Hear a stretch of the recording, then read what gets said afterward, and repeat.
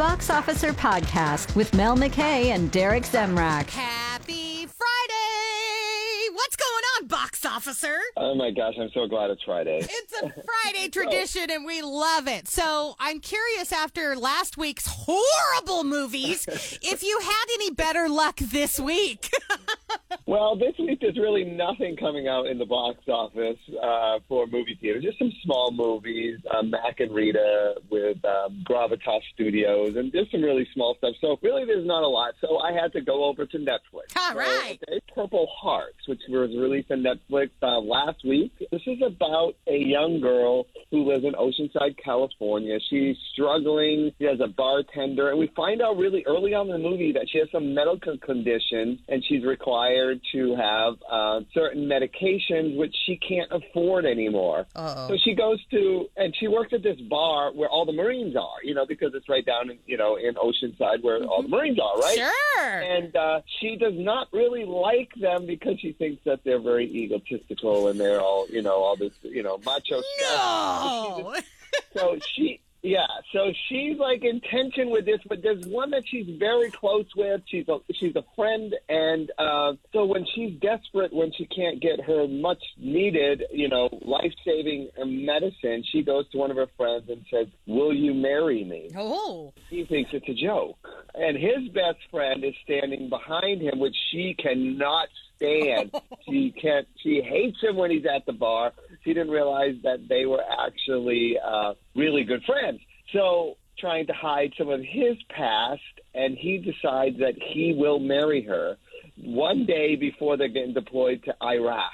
Whoa. Sophie Carlson plays Casey, who's the girl, and she's wonderful in it. I mean, she's great. And also Nicholas Galazine, he plays the husband that she marries. I guess we call him her husband. But he was in an independent film a few years ago, actually, dating myself. It was actually 2014, so it was more than a few years ago, which was actually called The Beat Beneath My Feet, which was actually an independent film, and it was really a great film. So if you get a chance, you might want to see that. It starred the late Luke Perry. It was basically mostly released in England, so if you get a chance to go see that one. So anyways, getting back to the movie we're supposed to be talking about here, felt this film was too formulaic, that it really fell into everything in place. You got to get the green card. You got to cover up that you're getting married. You got to have this. And then you have all this tragedy happen where he's deployed and all this, and then they've got to face reality. Now what do we do when there's circumstances that they never thought about? Wow. So overall, I thought the acting was good. I thought it was, a little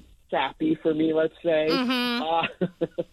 But I give it, maybe 2 2/4 slates out of 5. But out of anything else that's coming out in the theaters, you might want to watch Netflix and see Purple Hearts. Now, Mel, I know you like those kind of romantic movies. Huh? I do get in the mood for those every once in a while. What strikes me about your review of this is, hey, that's unique. You start out a marriage hating someone instead of ending a marriage hating someone. That's very good, Mel. That is very good. Let's end it with that, Mel. I can't go on. But listen, this is like the State of the Union. Now, come on, Mel. The State of Movies with the box officer, Derek Zemrak. Now, we've talked about this over the years, about how the industry is changing so quickly. I mean, it was 4 years ago when I was saying, it doesn't matter if Brad Pitt had a failure, Spielberg had a failure 2 years ago. It was like people aren't going to the movie theaters to see stars. Now, last week, I ranted all about Bullet Train, okay? Yeah. And I'm still angry about that film, okay? It was such a huge film where you had Brad Pitt and you had this movie where it was like billed as a big summer blockbuster, Bullet Train, and it basically flopped with $30 million. It didn't even make its money the first week. Ooh, okay, that's not so this is where the state of the theaters are, where people aren't going because it's a Brad Pitt film. People are going because they want to see movies that they want to enjoy or be a part of, like Purple Heart's not the best movie, but the performances are good enough where it carries you through. Whereas I'm not just going to see Brad Pitt. I would rather see these two people that we don't even know, although I mentioned Nicholas was in this independent film from 2014, and he's talented, and it drove you to continue to watch the movie. So this is what's happening. And then you also have this big controversy. Now, Bullet Train was made for $90 million, $30 million in the first week. It's going to drop 50% this week. It's going to be $15 million. This movie's not going to make its money back. So where do you go? Then you've got Warner Brothers this week, announcing that Batgirl, the movie that they spent $90 million on, that they are canceling. How can you cancel a movie you've spent $90 million on? What is wrong with this movie to make them cancel it? Everything? Exactly. Now, is this a ploy? They're going to release it because everyone wants to see why it's so bad? Or is it really so bad? So is it this really what the studios are trying to do now is trick people? Who knows? Warner Brothers says they're not showing it. Michael Keaton came back and played Wayne, whatever his name is in Batman. Sorry. Bruce Wayne. Bruce Wayne is Batman. I know it was Wayne.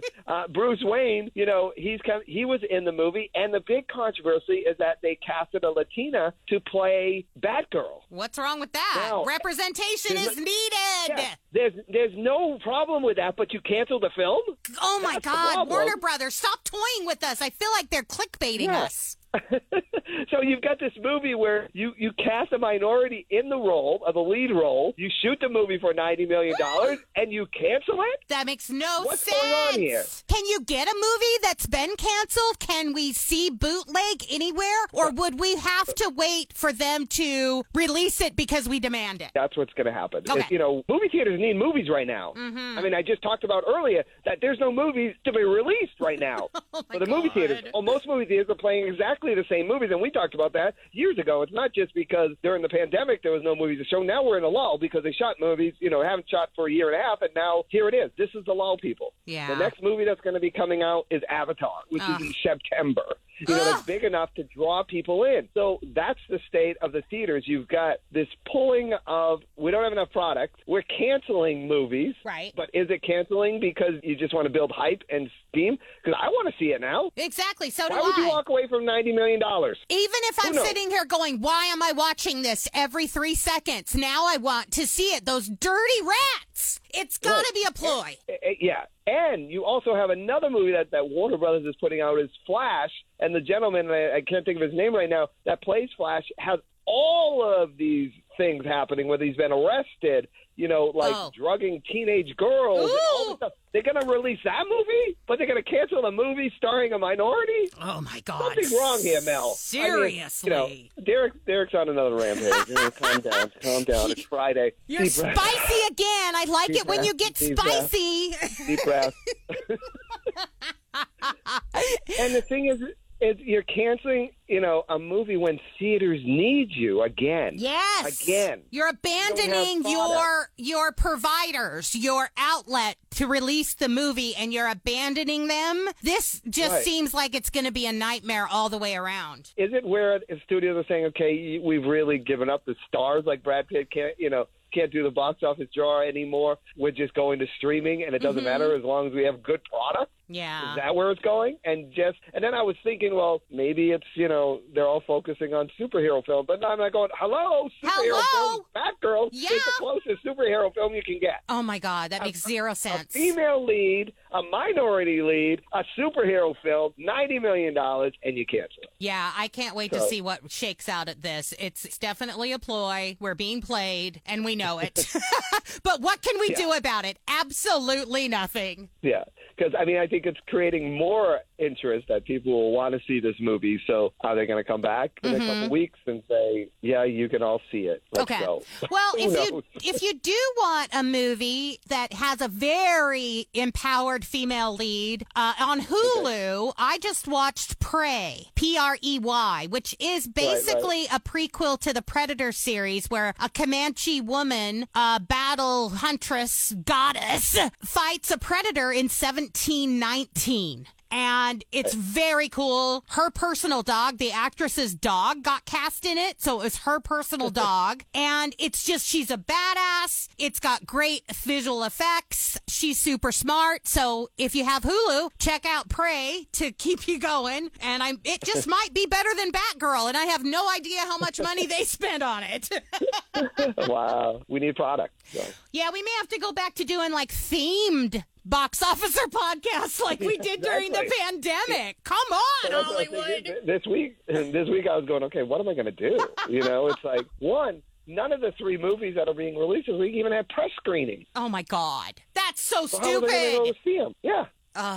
But anyways, Hollywood seems like it's like the Titanic right about now. And they better start steering away from that damn iceberg because we're all screwed. Exactly. Well, thank you for your time, Derek. We appreciate you. Thank you. Stream The Box Officer now at KKIQ.com and Apple and Google Podcasts.